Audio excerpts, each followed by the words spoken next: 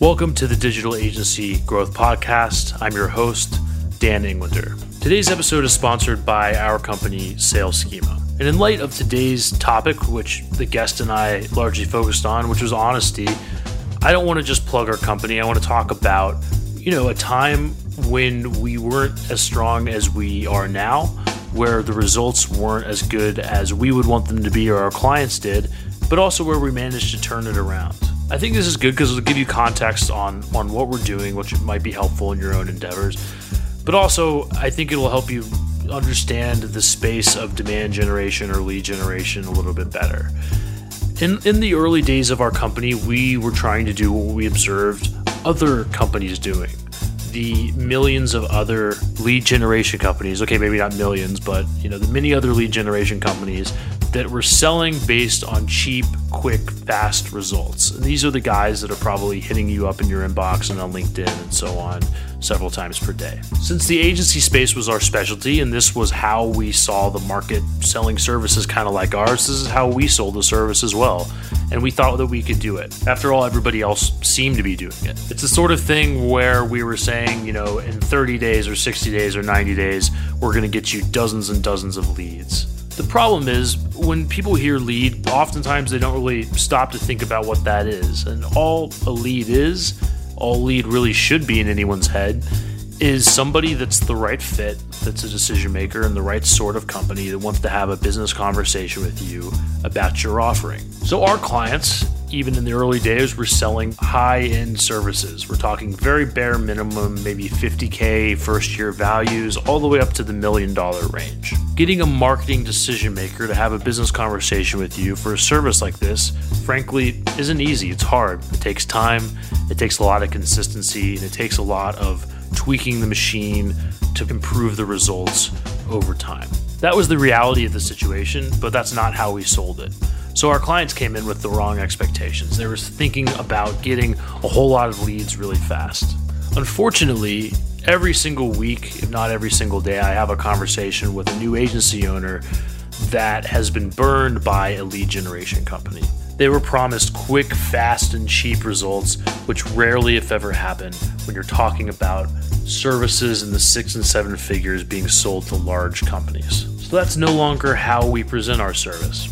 It takes time, it takes effort, but it's worth it. It's worth it to get the consistency. It's worth it to develop habits that somebody else for you, i.e. us, gets to do on your behalf so that you can focus on more client service, more, for that matter, ideally focusing on actually closing the business as opposed to generating the appointment. And the way that we do this, the way that we set up every engagement is by building the strategy first with enough time built in for us to actually go back and forth on it and get it right before we go into any sort of engagement. Lead generation is not plug and play, although there are many lessons that we have learned. Although there's a database that we lean on to move a lot faster than our clients ever could themselves, there's no one-size-fits-all templating. And if you're interested in learning more about this process and how we build the strategy, you can connect with us at salesschema.com. Today's guest is Peter Kozodoy. Peter is a partner and chief strategy officer at Jim Advertising. Jim is a New Haven, Connecticut-based agency focusing on PR and digital marketing for several different verticals, including finance and health. Peter is also the author of Honest to Greatness. It's a forthcoming book about how organizations can use honesty to improve pretty much all aspects of their operating model. Peter and I also discussed his role as CEO of Stradesso, a forthcoming organization that essentially acts as a marketplace between creatives and the people that need their help.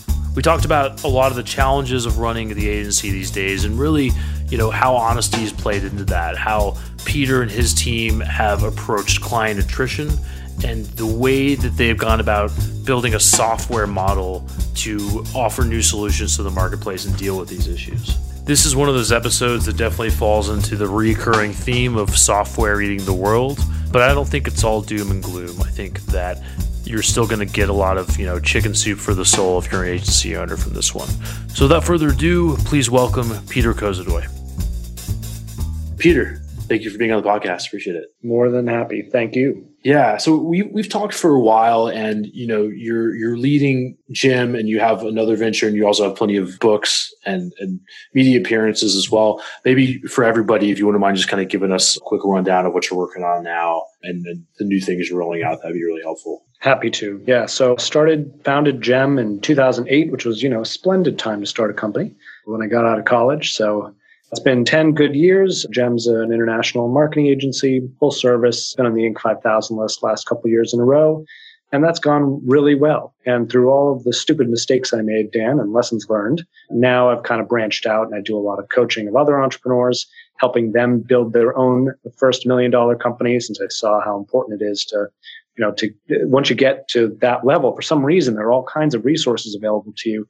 And below that, it's just a struggle bus. So I'm helping coaching other entrepreneurs. I'm writing a book, just submitted it to the publisher the other day, called Honest to Greatness, about the positive connection between organizational honesty and business profitability. So it's a pretty good passion of mine, just having worked with clients for the past 10 years. And then the most recent thing, I'm founder and CEO of a tech company, SaaS platform called Stradesso. And that's sort of taking the Gem model of providing agency services and completely breaking it apart and building an Uber-like marketplace. Right. And, I think we're all taught about honesty from a young age and how important it is and everything. What was it that made you have the breakthrough that it's really the thing to focus on and to optimize for above all else? And then on the agency side, because that's kind of our audience, how has it affected how you sell your services at Gem in particular? Totally. So it's a great question. And it's out of Gem that I kind of came to this, honesty produces greatness hypothesis. And the thing is, Dan, for all these years, and as we grew, we got bigger clients and so on and so forth, I used to sit around and wonder, why is it that we give the same growth strategies that we know work to 10 different clients, and 2 of them take them and get a 6x ROI in what we do, and the other 8 just blow up on the launch pad. They just don't even get out of the starting gate. And for the longest time, I scratched my head over it. It was what is it? I thought maybe, are all these CEOs so moronic that they can't get out of their own ways and move the organization forward? And no, that's not the case. That was my ego and hubris interfering. It's not stupidity. Everyone who gets to that point is actually quite smart. What I actually came to realize is that it's something far worse, which is that these leaders weren't willing to be honest with themselves on a variety of bases, honest about where the world is going, transforming into this, digital world we live in, not honest about the industry they're in and how fast it's moving, not honest with the people in their organization that actually knew exactly what to do, the people who interfaced with customers and had that real-time feedback, the valuable insights that they should have been acting on. And finally, not honest with themselves, that their own limiting beliefs and their own kind of power struggle was holding the organization back. And so I was so fascinated by seeing the difference. I asked myself, I wonder if that's the key, at large. And what I found in my book, which you can pick up in about a year, is that big organizations like Quicken Loans and Berkshire Hathaway and Domino's Pizza actually have used honesty as a strategic tool to dominate their industries. And I said to myself, holy shit, I think I actually figured it out, that there's this underlying fundamental that a lot of leaders really don't get. And to your point, we're taught what it is from a young age. It's oh yeah, duh. And yet it's so hard to come by. Yeah. And I've noticed the same effect in my business. And, for years we were never patently dishonest, but I think we, maybe without being conscious of it, made it seem like what we do is easy, which is essentially get opportunities, get leads on the line in the enterprise space for agencies. And then eventually we changed it to being more hey, what we do is actually really hard and we do it all day. So we're probably going to be better at it than you are because we can focus our attention on it. But it's not easy and it takes time and so on and so forth. And from that, it really improved things and it built a lot more connection and a lot more trust and so on and so forth. Is there anything tangibly, that you can impart to other agency owners that you guys started doing differently on that front that helped you guys in a similar way, maybe? Yeah, I'd say one good example, and it depends on how you define the word good, is we're a lot stricter now about the types of clients we take on. And it's not we reject clients when they ask us what kind of company do you want to work for? Or the better one, what's the difference between companies who do really well with you and don't? When I get that question, I honestly tell them. And my answer is, If you did a map of all our clients over 10 years, the ones who just give us money and say, go grow my company or I'll fire you, and that's it, we crush it for them. They do great. And the ones who want to micromanage every single shade of blue and they want everything to match their personal preference, even though they're not their own customer. And like, and I'll have this conversation with them live at the table. Like, we get bogged down and it doesn't work. And subliminally, they're getting the message that like, if they want to be the Monday morning quarterback, we're probably not the agency for them. Now, Dan, has that probably lost us business? Yeah, I'm sure it has. But it's, ultimately not worth it. When a bad client who doesn't fit our culture leaves, what happens? All of us at the agency take a big sigh of relief. Of course, the loss in revenue hurts, but we only have one life. Are we really going to spend it hitting our heads against a wall because there's a values mismatch? Now, in my younger days, I would have said, who cares? Now that I'm an old man, I'm like, yeah, it's worth it to do the right thing. Right. That makes sense. And is there a process that you go through with new clients or with new prospects to ensure that they're being honest with you in the same way that you are with them? Is there some way? Yeah, great question. One of the most favorite services we offer is one right off the top, which is a strategic communications audit. And what we do is we go into and we assist on going into all the layers of their organization, from the board and the C-suite executives right down to the frontline employees. And what we typically find, and I talk about this in my book, is that the employees who are closest to the customers really have a handle on what's going on, what the business is not doing a good job at, what needs to get fixed, and so on and so forth. And we compile all that data and those focus groups and a survey into a nice package and present it back and be like, here's what your organization's telling you. Here's what your prospects, customers, and all this stuff. And then we just kind of watch and wait and see what happens. And the president of Domino's Pizza told me a similar story where he did the same thing at Domino's and presented all that data to the then CEO. And he talks about, to the CEO's credit, the CEO said, okay, I believe it. That makes sense. Let's change. And that's, if you remember, when the CEO went on national television and said, hey, everyone, I'm sorry, but our pizza sucks and we're going to make it better. And from that point forward, they outperformed the stock market by 16-1. So, the answers are always in the client. And so we look for the client to recognize that. On the other hand, we've performed such things and handed back all this data, and the president and CEO will look at it and be like, yeah, I know, but that's probably not true. Or you probably didn't get the right sample size. You probably didn't. And at that point, we'll pretty much call it a day. You know what? We're probably not the right people for you. Right. And to dig into that a little bit more, and that sounds like a really valuable process for these companies to go through and for you to go through to make sure you have a good fit. One thing I'm wondering about is how do you detach that from the sort of sales process where everybody's kind of playing this game, right? You're playing the game because you want to help your client, but you need to win their business in order to help them. And they want to decide how they want to run their company, and they might want to put you in one place and put somebody else in another. They want to preserve their resources and their money and make sure that they're getting a good deal. So it sort of creates this ground where there's incentives to not be completely honest. So is there a way that, for example, the one way that we've gotten over that is to get people to actually pay us for the strategy so that they show up and take it seriously. And there's not this pressure anymore of, them just being sold on something. They can be transparent with us because they've already invested in getting good information.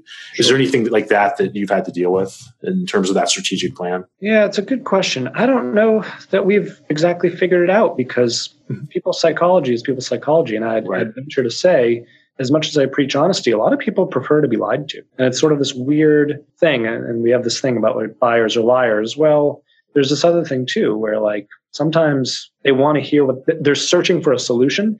That solution may not even exist. And if you tell them it exists, then they'll buy it. They'll be unhappy later. So there's a couple things. We try to play the long game and we try to educate from day one. Like even if we just had prospect in here, they're thinking about putting out an RFP. And we took a half hour with them and on the whiteboard sketched out, hey, this is how growth marketing works today. Here's some of the pitfalls. Here's what happens when you arrange your media this way. And we just, we feel like if we're the teachers and we do that good thing, then they're going to walk away from our conference table at least knowing what we can do and understanding our methodology and our values. Whereas our competitors, they may not get that same thing because our competitors might be looking to say what they want to hear, sell. I mean, I actually think, Dan, increasingly so, buyers are much more weary to the sale, right? Sales is much harder, but in some ways that makes it easier. And this is kind of part of my thesis, that it forces all of us to just be extremely transparent from the beginning. I just wrote an article today that was like,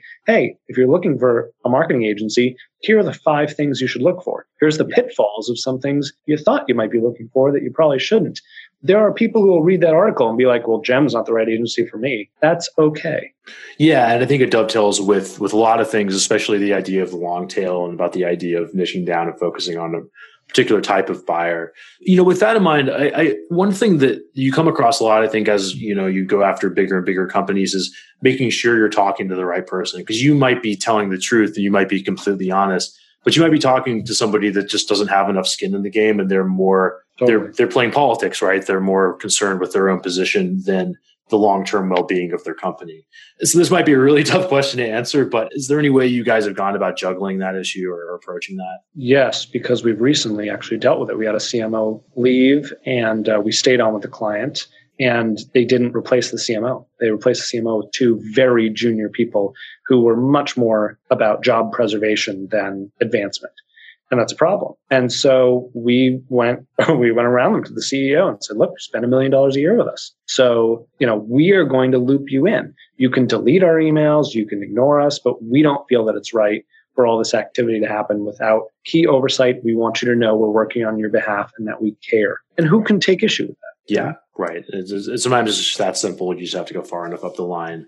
One thing that we've had challenges with, and I think every agency I talk to does, is balancing the idea of long-term thinking and the importance of that. And that's really what every agency wants to be, is somebody that can be a long-term partner, because that's what's really needed to make the change that needs to be made. Totally. Versus this other dynamic, which is like the internet and technology and the freelance economy brings everybody so much optionality at all times that there's a much higher cost to settling in for the long haul with any particular party. So it's always this sort of like tension and this push-pull between de-risking things for people and giving them the long-term solution that they need. Another tough question, how have you guys gone about approaching that massive challenge? Yeah, good question. So there are 2, we bifurcate the market, all right? And this is a recent revelation, by the way. Really what happened with us, Dan, is we were cruising along, 2 years on the Inc. 5000 list. And then to your point, we had bigger and bigger clients, one left, and all of a sudden we're dropping $1 million in revenue, saying, holy crap, this is perhaps unsustainable. And it made us look at the industry, the agency business, the headwinds we have, and the types of clients there are out there. Now, we have clients who would never leave us because we've stuck by them. There's a values match, there's trust. And I think there are a lot of clients for whom they want that long-term relationship. My estimation is those are few and far between. I think most clients will sit across the table and say they want quality when really they want fast and cheap. And it's through that revelation and this sort of freelance economy you alluded to that we created the tech platform we created, Stradesso, which again, breaks apart this HR relationship that a creative person and a client has to have, and instead says, forget the HR, let's just connect the marketing project, whatever that is, choose a freelancer or agency employee with excess bandwidth. Let's get that person paid and get the client's project done for, a quarter of the cost and, a quarter of the time, and connect those things like Uber. And that way, we get rid of the HR problems for the customer who either isn't sophisticated enough to know that they need a long-term strategic partner, or as many customers are, they think they're a creative director, or everyone thinks they're a marketer and can do it themselves. So we're like, okay, great, do it yourself. Here's the platform to do it. Right. And what are your thoughts about their ability to actually do that for themselves? So I guess, first of all, what market are you going after for us, or Stradesso, which is, I can talk about the name of the company. Absolutely. One of the biggest markets we think will be other agencies.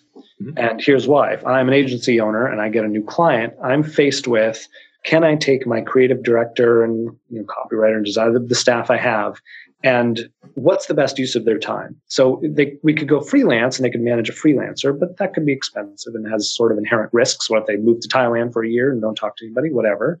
And then on the other hand, I could hire someone, but then what happens if I lose that client? Then I have to fire them. That's not really fair either. So I think other agencies will get really smart and use Stradesso to get all the projects they have to get done, 80% of the way there, and then take them off the platform, polish them, and pass them on. I mean, everything on our platform, from marketing collateral to ads to brochures, is under $300. So imagine, if you're charging a client $1,500 for a brochure, you can go through 4 of these things, versions, and find one you like, pass it on. You still get a 50% margin. Right. And one thing, because there's different markets that have sprung up for service work. There's the Upworks of the world. There's the design pickles and that sort of thing. One challenge of starting a market that I've always, seen is that what makes it a real black belt move is this sort of catch-22, and that you need the sellers for the buyers to come and you need the buyers for the sellers to come. How have you guys, and I know it's early days, so, maybe you're still figuring it out, but how have you guys started to approach that Totally. issue? Well, I'll tell you what was part of this aha moment was that we get untold amounts of applicants every day to Gem. Every day I'm getting resumes in my inbox and filing them. And I had, 1,000 of these people that I'm sure are great, but I just didn't have a need for them. So I didn't look. Mm-hmm. And so we're talking about Stradesso on the client side and talking about this problem that you've illuminated. And I said, I've got hundreds of people who are just sitting there. Let me reach out to them and see if they will take a test for free so we can vet their skills and agree to get projects to deliver to their inbox. They're not going to be high paying, but they don't have to go get the client. So they might be able to do it. Well, let me just say the response has been overwhelming. I mean, it was very easy to get. We got 200 responses back within the first 24 hours. Half of them took the test. We vetted and got 10 on board already, and we haven't even launched yet. So I really don't think that's going to be a big challenge because, listen, if you're a really talented copywriter and designer, you're probably also not a talented new business developer. And so if we're getting the projects for them, we're really streamlining their process, and we let them do what they do best. Yeah, and I think that's really key. That it's sort of taken for granted in this age of freelancer liberty and being able to sort of be your own shop. Sure. Is that everyone's sort of tasked with becoming a salesperson, which is a lot to take on, as you and I both know. So I totally think more and more aggregation platforms there are, the more outlets there are going to be for people like that. So you mentioned the sort of the tough spot of losing big clients, and that's sort of what's pushed you to the software model. Was there anything else you're seeing in terms of writing on the wall with the agency model that sort of pushed you this way? And I guess the bigger question is, why do you think agencies are failing in this day and age, and how can the savvy agency stay ahead of those issues? Yeah, it's a good question. I mean, and I actually don't know any, national stats on whether agencies are or aren't doing well. Sure. I can tell you that, being a member of Entrepreneurs Organization and the Young Entrepreneur Council, I 2 days ago had lunch with a friend of mine in New York, ex-agency owner.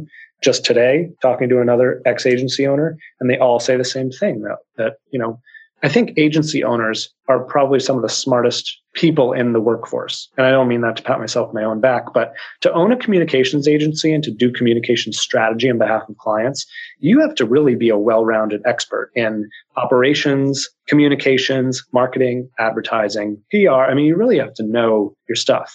And I think a lot of these people, and I've heard this from my friends, people I talk to on the phone, and my own experience, we get so frustrated by clients who don't have that same sort of background and acumen. And that's okay. Their clients are not supposed to also be experts. But then, to my earlier point, they also don't get honest with themselves and listen to the agencies that they hire. And I hear that across the board from all kinds of agency owners I talk to. And if there are agency owners listening to this, I'm sure they're nodding their head like, oh, yeah. The agency owner I talked to today was like, yeah, this would be all wonderful if it weren't for the clients.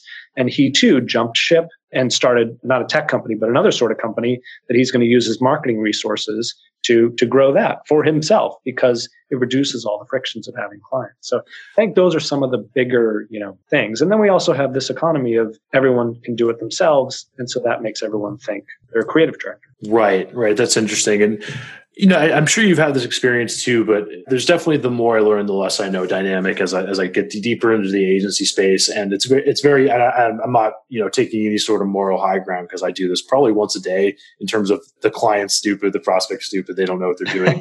Sometimes they really don't, sometimes I know that I'm right. But then other times I learn more about a particular industry, and there's just a dynamic that I didn't know was there. And there's a reason that they did or haven't been doing something that I think they should have been doing for a long time.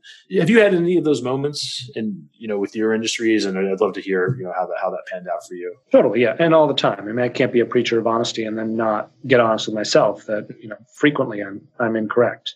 I think the key is collaborating towards, like, to your point, just because strategies A, B, C, and D won't work, for a variety of reasons. It doesn't mean that someone in the industry shouldn't still be pursuing a different and better way to do it. Mm-hmm. And I think that's kind of what happens, that people throw their hands up and say like, okay, well, let's not touch our communications or our marketing materials or whatever, because nothing works in this industry.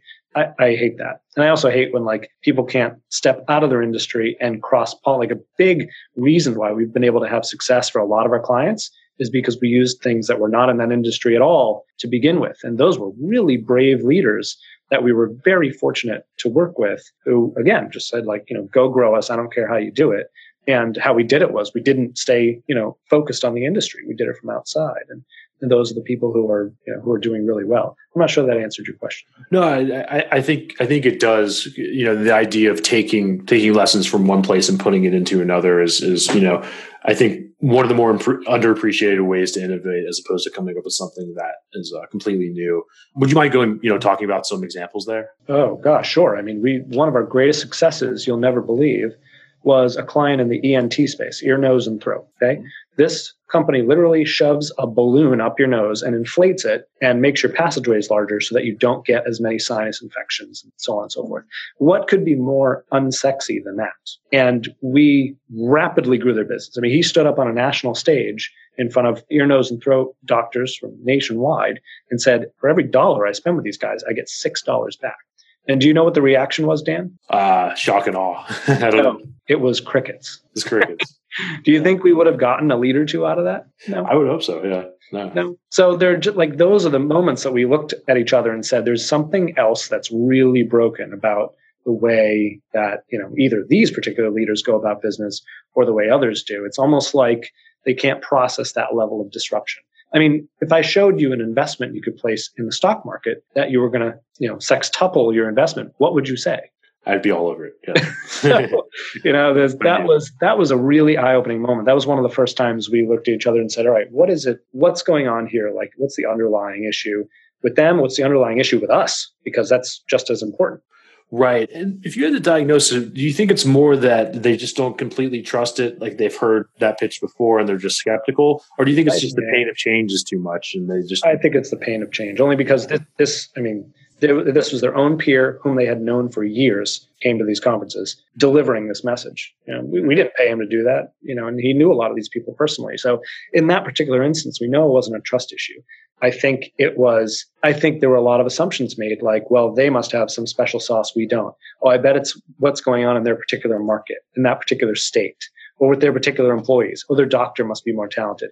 It was everything else except the marketing. Yeah, so that makes sense.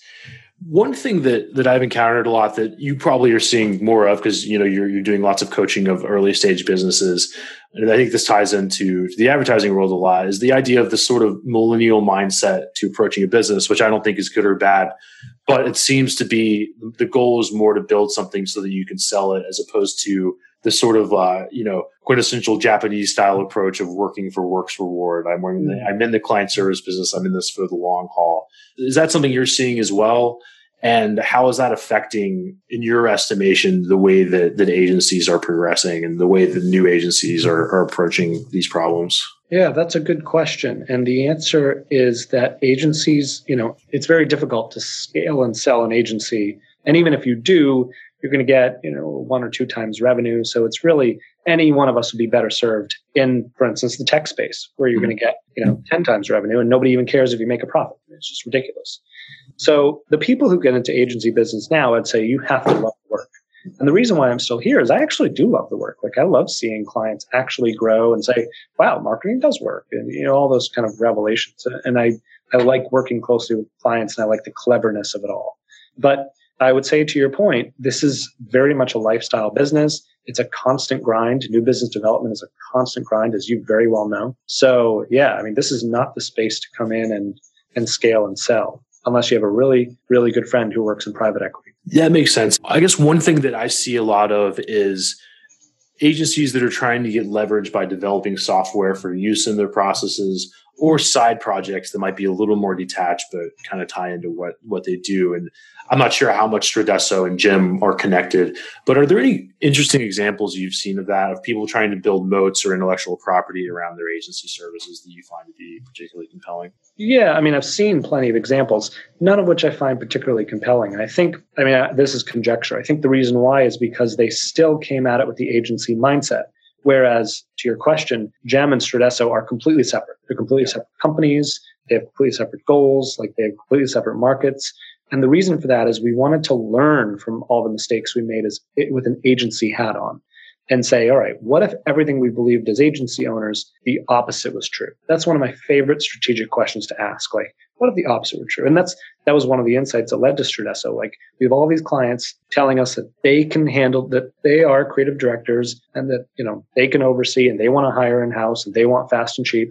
Okay, what if we were wrong? They were right about that. What kind of tool can we build them? And that's exactly how we got here. And they, of course, we're both right. We're all right. Different markets. So yeah, I could have never made that switch if I hadn't taken my, the agency hat off of, yes, but I know the hand-holding works and I know the multiple approaches works. I know that I had to forget all that, and that's okay. Right. And that's, I think, it's one of those lessons that's simple but not easy to learn and apply, where, it's very easy to observe something in the market and then sell people what that they need, while kind of ignoring what they tell you they want, and I think we did that for a while in the very early days, where I knew that these agencies needed better sales processes and coaching and stuff like that, but they never perceived that as their problem. They just wanted more at bats. They just wanted more prospects in the pipeline, basically. So that's what we did. We that's where we started. And even if they do graduate to other things, either with us or partners or whatever,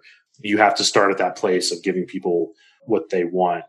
So, I guess with that in mind, how have you applied that? If you think it to be true, what was there something that you keep hearing from clients about them telling you that I want this thing, dirty, fast, cheap? What was it that finally made you say, okay, let's give it to them now? Because, obviously we're not unsuccessful. We're a multi-million-dollar company, and that's all well and good. But once we reached a peak in our growth and we looked at okay, where do we get all our clients? And is that sustainable? Like, our, warm referrals and networking and someone I happened to meet at last night's dinner, is that really a sustainable new business development pipeline? Not really.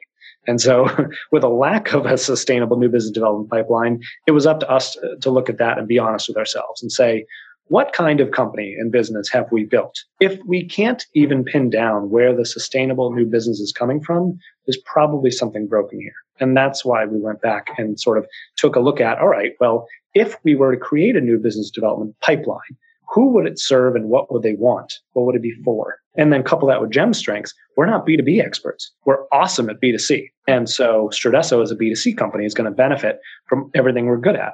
If we were great at B2B, we would be great for ourselves. And so, there's that, again, honesty, right?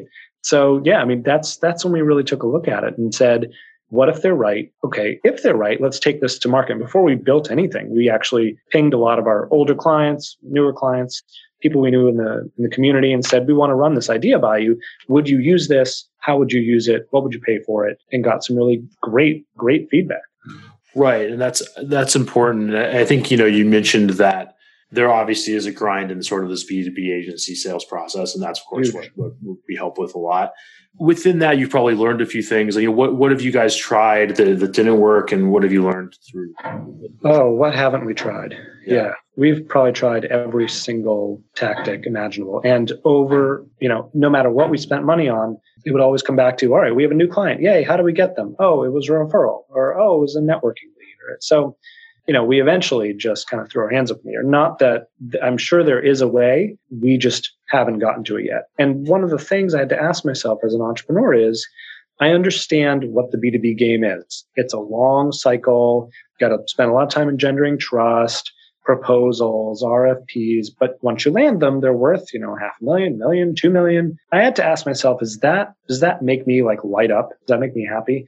And as an impatient millennial, my answer is no. Mm-hmm. So, I like the B2B space where we can get 2 customers today and 4 tomorrow, 6 the next day. And if they're only worth $200, that's okay because I thrive on that momentum. That's a personal choice. personally, the 8-month sales cycle makes me want to kill myself. So that, again, as an entrepreneur, I have to be honest with myself. Like, what kind of life do I want to lead? What makes me fulfilled and happy? So on. Right. That makes sense. So to the agency that's sort of, maybe they're a few years in and they've had some good wins. Maybe they're over the $1 million mark and they're still, going at it and maybe hitting a wall with it. Is there a way that they can sort of test that model without giving up on the thing that's paying the bills, basically? Is there some way that you guys have hedged your bets there? Test which model? One that is going after, that's more tech centric, like it's going after a smaller market, so to speak, or a lower end market with a faster sales cycle, basically. Oh, I see. Got it. Yeah. It's a good question, because I know you were kind enough to have me on, and I seem so bearish on the agency business, and I'm not. Well, you're obviously still running it, so. Yeah, exactly. And there are wonderful, companies and agency leaders out there. I'm actually a big fan of agency owners. I think, as I said earlier, they are the really wise pioneers out there. And for an agency that can claim and dominate a niche, there's a lot of money and a lot of good times in it. I'd say for going after the lower market, one of the things we always said at GEM was, people would come in with a $4,000 or $5,000 a month budget. We're like, what are we going to do for that, little money? We have people to employ and like systems and processes and departments, outgrowths in other countries. So we were in our own way of understanding how we would service that business. Mm-hmm. And so only through this sort of, downturn that I, honestly shared with you, that we were able to say, okay, like, forget the bias we have about it. The client walks in with $300. How could we possibly deliver them something? And there are plenty of ways to do it. It was just up to us to ask the more challenging questions and then provide answers for them. And as usual, as in all things in life, if we ask the right questions, we'll get the right answers. So there you have it. Right. One thing you mentioned earlier, and I know you're coaching lots of entrepreneurs, is that, the hardest is below $1 million, or basically getting to $1 million. And that's obviously believable. And we kind of take it as a foregone conclusion. Why do you think that is? Why do you think the 0 to $1 million mark is always the hardest? Yeah, I mean, obviously 0 to 1 is the hardest. I mean, looking back, I don't know how the heck we sold the first couple of things we sold. I mean, we didn't have anything. We had a crappy website, we had no case studies, no testimonials. This was, magic. Now, someone can go to our website, they see Warren Buffett's picture. It's like, we have case studies, and we can move someone through faster. They can get to know us faster. So it's much easier. But the other thing, Dan, is my life really changed once I joined YEC and EO. I got into an EO forum. I don't know if you're familiar with those organizations. Not too much. Okay. Yeah. So, I mean, those, you have to be at $1 million in revenue and get, referred in to get in. And once you're in, there are just untold resources, peer to peer, and also, within the organization. How do you do all the things that you struggled to do? And it's kind of like, I remember my days as a figure skater. I was a very competitive figure skater in my youth. And I remember getting to junior nationals. And once I got there, they were like, oh, by the way, here's how you should be doing off-ice training, and here's how you should be doing nutrition, and here's how you should be structuring your practices. And I was like, well, where was all this stuff when I was trying to get here? So, in recognizing that, I saw the same thing in the business world. And I said to myself, this is crazy. That all this information and insights and perspective, I think it's my duty now to pass it along to the next generation of entrepreneurs who have, $100,000, $200,000, $300,000 in revenue, and are saying to themselves, why am I growing, but I have no cash? Or, well, how have I gotten all these customers, but they keep leaving out the back door? Or how do I streamline my operations? Or even knowing to ask about streamlining operations. So that's why, it's just, I find it so much fun to work with those entrepreneurs, because all of the experiences that I can give them are like, wow, I never would have thought of that. But yeah, I didn't think of it either when I was a bumbling idiot building my first company. It's just kind of the way it is. Yeah. And one question I like that's related to that is in those days, what were you worried about that turned out to be unfounded? Because sometimes it's easier to figure out the via negativa thing. The thing that actually didn't matter is to figure out the thing that you really should have been worrying about, That's exactly right. There are a lot of things I should have worried about that I didn't even know to worry about. I mean, right. There are times we were so close to bankruptcy, and I had like maybe a little bit of a concept that we were, but didn't quite realize it. Yeah. And then now looking back, I'm like, hello, like I should have been doing this, that, and the other to make changes during that period. And I was just too caught up in it, didn't know better. Entrepreneur at 22. I'm like, yay, this is fun. Yeah. Not thinking about it. Yeah. Yeah. That makes sense. related to that, what are the blind spots that you continue to see? And it can be in the agency space on the brand side, but what are the things that you think are going to be more and more painful for these brands to ignore? As they go through Good this? question. I mean, there are tons of blind spots of my own that I still have to iron out. That's one of the kind of leading ideas about EO, is that it's all about illuminating blind spots. So that's a good question. I think there are a lot. So I've been interestingly watching the ebb and flow of CMOs or VPs of marketing bringing marketing in-house versus going to an agency. And this sort of seems to go in cycles. And I suppose it's telling that, CMOs are the most changed C-suite executive, because there's this like short-term thinking about, all right, let's hire this agency. Oh, they're not working and they're too expensive. Let's bring it all in-house. That's the answer. And then we have all these in-house employees, but they don't do anything. Well, why don't they do anything? Because they can't get anything done because they're stuck in the company and in the industry. So, all right, well, let's fire all them and go hire another agency, and then, on and on and on. And I wish clients spent, and I just wrote this article today, so it's fresh in my mind. Like, if I were on the client side, I wouldn't hire in-house, first of all. I would go out of house. I would interview a bunch of agencies. I'd go into their offices and I'd say, hey, here are my problems. Let's have a conversation about how you would solve these problems, right? Because I believe a lot of problems within an organization, probably most, can be solved through a communication strategy. And I believe that because you might be thinking, well, how do you solve, developing a new product and service? Somebody in the organization knows how to do it. If the organization's not communicating internally and getting those ideas passed around, then the organization won't develop the awesome products and services that'll move it forward. So I really, at the root, believe that most challenges are communications driven. And so as a CMO or CEO, VP of marketing, to go out into the agency world and say, help me solve my problems. In talking to 10 or 15 agencies, you're going to decide who the best long-term partner is, and then partner with them long-term and let them do their job.